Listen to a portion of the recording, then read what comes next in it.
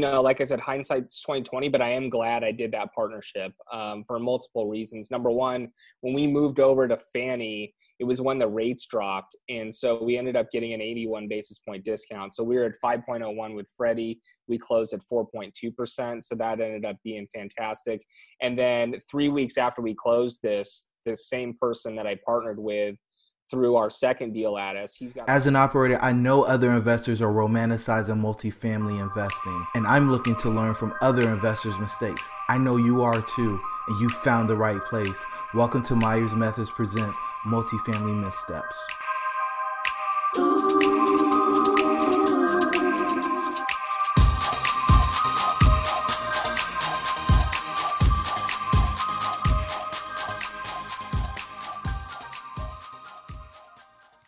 Hey everybody, and welcome to Myers Methods Presents Multifamily Missteps. I'm your host, Jerome. I've got the pleasure of having Kyle Mitchell with me today. Kyle, how are things out in Cali? I'm doing well. Thanks for having me on, Jerome. Oh man, it's awesome to have you here. If the listeners want to get in touch with you, what's the best way for that? Yeah, they can reach me. I'll give my cell phone out, 562-833-5010, or check out our website, limitless-estates.com. We've got a free passive investors guide out there that we give out that helps people get educated in the multifamily syndication space. Awesome. Thanks for sharing that and being so generous. Direct access. Guys, text them before you call them first. Opportunity to know what's going on. So with that said, will you give the listeners a little bit about your background and, track record and kind of what you've done so far? Yeah, sure. I started investing in real estate back in 2010, and I really started out with a house hack of my own single family home. Had two people living in there with me, and basically they were covering my rent. So that's how I got started in real estate and thought, man, this is awesome. Let me look into this a little bit more. And got into buying some single families out in the Midwest for a couple of years. Quickly learned that it was very difficult to scale to the point where I wanted to, because I wanted to create more passive income than my W-2 job so I can eventually leave that. And so from there, I started looking for some other stuff. I actually stopped investing in real estate for a couple of years because I just did not want to continue with the single family space. And then I found multifamily.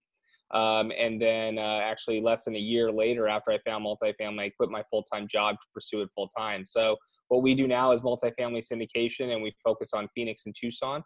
We've got a couple of properties out in the Arizona markets. Wow. What size deals are you guys taking down? Yeah, right now we're looking in the $8 to $20 million space, 100 plus units. Our first property that we took down was a 42 unit in Tucson. And then we've also got 128 units out in Phoenix, which was a $15 million deal. Did you syndicate that 42? We did. Okay. Yeah, it's a smaller one, but our plan was always to be in multifamily syndication. I think it was a good sized property to get started on our first deal. Although typically you would see, maybe a JV or something like that on the smaller 50 and under unit deals. So when people are going in at that size, did you do like one of the syndication schools, or did you just go at it on your own? Well, so I started with Michael Blanc's syndication and class, online coaching course and all that kind of stuff. But we did do it by ourselves. And initially it was going to be my wife and I, who was my fiance at the time. And then our parents were going to sign on that loan, and we're going to take it down by ourselves. And some stuff that we'll probably get into today happened to where, that quickly changed and we were able to get out of it. But there were some speed bumps along the way. But my background is in property management, except for a different asset class. I was a regional director for a property management company that managed golf courses. So a lot of my background is in operations and management. And so, I naturally fit into that lead sponsor and asset management piece. So, which is why we were able to be a lead sponsor on both of our deals so far. Wow. So you're leading both those deals. All right. So tell me what happened in the process of closing this 42 unit. Yeah, absolutely. So 42 unit in Tucson, great value add property, about 1.65 million. So about 39K a door. And we had the team set up, like I said, with my wife and I. We felt like we could raise enough money. We had been building our investor list for a year and a half at that point. And we need to raise about $1 million. And our parents were going to sign on the loan for us. And so that covered our net worth and liquidity. And so we were going with a Freddie small balance loan at that point. And the mortgage broker that we were working with, I told them what our business plan was, because this is our first time raising money.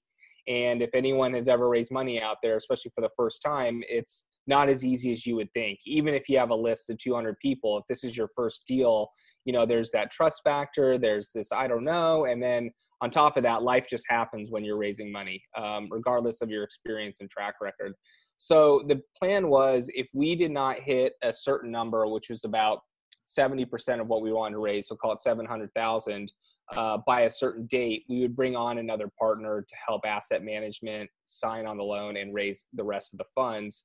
Because if you can't raise all your money, you can't execute your business plan, and then you're stuck between a rock and a hard place. And we just didn't want to have that happen, especially on our first deal. So a couple of weeks in, the raise was going okay, but we were only at about $500,000. And so I had communicated over the phone with the lender that was our plan, that we're going to bring on another partner a couple of weeks prior. Well, when we got to that point, I said, hey, we want to add a partner. We're going to bring on another GP. They said, sorry, you can't do that. We've already submitted the application to Freddie Mac, and they're not going to allow another GP this far into the game. And so at that point, it was, really you were stuck between a rock and a hard place, because it was either continue going forward with this deal and maybe not get the full raise. We could close on the deal, but we couldn't execute our full business plan, or what else do we do? So I spent the next probably 10 days just calling different lenders, calling different partners, getting their feedback on what we should do. And in the meantime, I was continuing to work with the mortgage broker to see if there was anything we can do. And unfortunately, they were not willing to budge. And so 29 days to close, and this is after we had already used an extension, so this was it. It was a Friday night, and I remember I was talking to my partner that I was going to bring on, and he's like, what, let me call one more guy that I know through an introduction. So he'd never actually talked to this person. He looked him up online. He knew that one of his friends knew this person, had a good relationship with him. It's 7:00 in California. He calls this guy in New York with Arbor, and this guy's walking off a cruise ship on a Friday night and answers his cell phone. And he says, okay, send me the stuff over the weekend. I'll let you know by Monday if we can do it. And over the weekend, he looked at the stuff and he said, okay, I can do it. I decided to switch with 29 days to close, which is pretty risky, very risky. And we went from Freddie to Fannie. And the good thing is that a lot of the third-party reports are transferable. So we didn't have to go redo them. So that didn't take a lot of time. There was a small fee to get everything transferred. And we ended up closing on the last day. Yeah. So when you were going through the math, you said you needed to raise $1 million on a deal you were buying for 1.2? 1.65. 6. Okay. That's still really, what was your LTV? We put 35% down. So it was a 65% LTV. Okay. And we're putting about $300,000 into the property. Okay. And wow. So did you get to the million?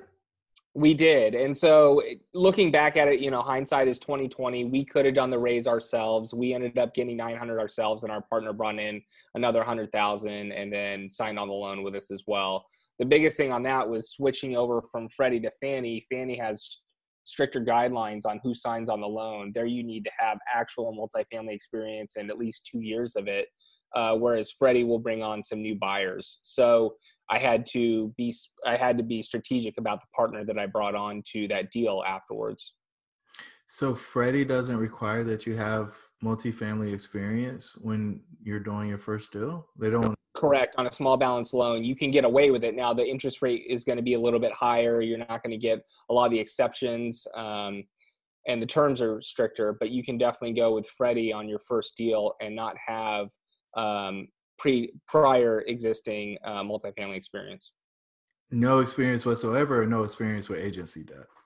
No experience. Well, we didn't have any experience in multifamily. I had experience in single family homes, but no multifamily experience. And we were going to go forward with that deal with Freddie. So it had been approved by Freddie. Wow. That's my first time hearing that. That's pretty impressive. Okay. And so do you regret well, I guess you can't really say that. Hindsight being 2020, you guys could have finished the raise yourself. And then it just kind of been your deal split with the investors. and this was a syndication. How do you guys normally split your syndications? Yeah, so now on our first deal was a 6 pref 80-20 split on that deal. Now we're at an 8 pref 70-30 split is typical. But, like I said, hindsight's 2020, but I am glad I did that partnership for multiple reasons. Number one, when we moved over to Fannie, it was when the rates dropped. And so we ended up getting an 81 basis point discount. So we were at 5.01 with Freddie. We closed at 4.2%. So that ended up being fantastic. And then 3 weeks after we closed this same person that I partnered with threw our second deal at us. What's up, guys? It's your host, Jerome. I just want to let you know we launched Myers Methods in the fall of 2019 with the ambition to inspire a new breed of multifamily investor. If you are interested in getting into multifamily or scaling your current business, hop over to our website at myersmethods.com to grab your free 4-step guide on how to get the ball rolling in multifamily. Now let's get back to the episode. He's got a full-time job. He said, "Hey, Kyle, I can't underwrite this in time. Do you want to take a look at it?" We were able to lock it up on day one of being on the market. And so that first partnership led to this second deal, which we ended up getting done and under contract 3 weeks later. In the same market? Different market, same state. So Phoenix was the second one. Tucson was the first one. Okay. I was talking to Bruce Woolette in both those markets too. So it's pretty cool to hear you guys are doing the same space. So yeah, Bruce is a great guy. Yeah, I really enjoyed chatting with him. So that was, and even Ben shared some stuff with me that I didn't even see coming, and that was really cool. It sounds like Arizona's a wild, wild west, though, man. Right now it is, although, with all this COVID-19 stuff, we'll see how it reacts. Our Tucson property is collecting a little bit better than our Phoenix property, but both so far have been okay for collections in April. But yeah, it is a bit of the wild, wild west for sure when you say that. So when you picked this person as a partner, what were they bringing to the deal that was missing? Like, where's the complementary skill sets, and how long had you known them and that kind of stuff? Yeah, so I had known. So we actually ended up bringing on 2 partners on the deal, and it goes back to the whole multifamily experience with Fannie Mae. We had to bring on one more, but they brought in net worth and liquidity, which was the biggest thing. Multifamily experience. One of the partners had 2 smaller properties that he had owned for a couple of years in Phoenix. And so, same state. So that was great. And then the other thing was just experience in multifamily investing in general. So not just to sign on the loan, but had done prior deals. And that allowed us to look really good to the lender. Wow. And you knew these folks for a while, or you just reached out because you were in trouble? No, I had known them both for over a year. We met at our meetup that we host in Southern California. And through that meetup, that meetup has 3 or 4 different areas that had meetups throughout Southern California. So we had been talking to one another for well over a year, met a couple times, and actually looked at a couple other deals before that together that were larger. Just never pulled the trigger on them. So we knew that we wanted to work together in the future, just hadn't had the opportunity quite yet. Awesome. And so you said you quit your job after that first deal? Before. Let's talk about that. Yeah. So I had been in a position where for about 2 or 3 years, I wanted to leave my full-time job. And so this had been something that was coming for me. It wasn't just a snap decision. And I was looking for a change in my career and something that I enjoyed doing and had passion for. And as soon as I found multifamily, it made sense to me. It just clicked in my head. A lot of the same functions with multifamily were what I was doing at my previous business, driving expenses or driving income, controlling expenses, driving the bottom line, hiring, firing, and implementing systems to create a more efficient property or business, right? So as soon as I found it, I knew that's what I wanted to do. And it got to the point where I was basically working full-time on multifamily and also full-time at my other job. So I was working about 100 hours a week. We were driving out to Tucson and Phoenix on our days off. My wife and I, we would leave at 2 a.m, get back at 1 a.m. the next day. And so it got to the point where we were making offers and we knew we were going to get something soon. And so I decided to leave my job.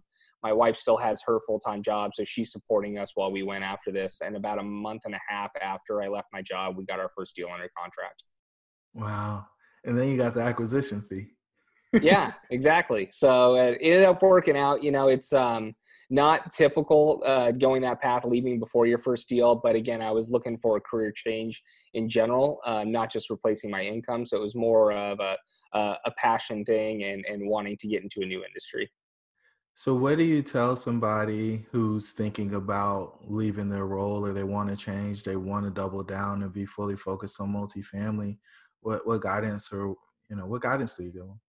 Have a plan, is the biggest thing. I mean, like I said, I had been planning on leaving my job for 2 or 3 years. So I had a nest egg signed up or saved up. It wasn't like I didn't have any savings, and so I knew that if I had to go 12 months without any type of income coming in, I would still be able to live even without my wife's income coming in. So it's all about having a plan and sticking to it and being consistent with it.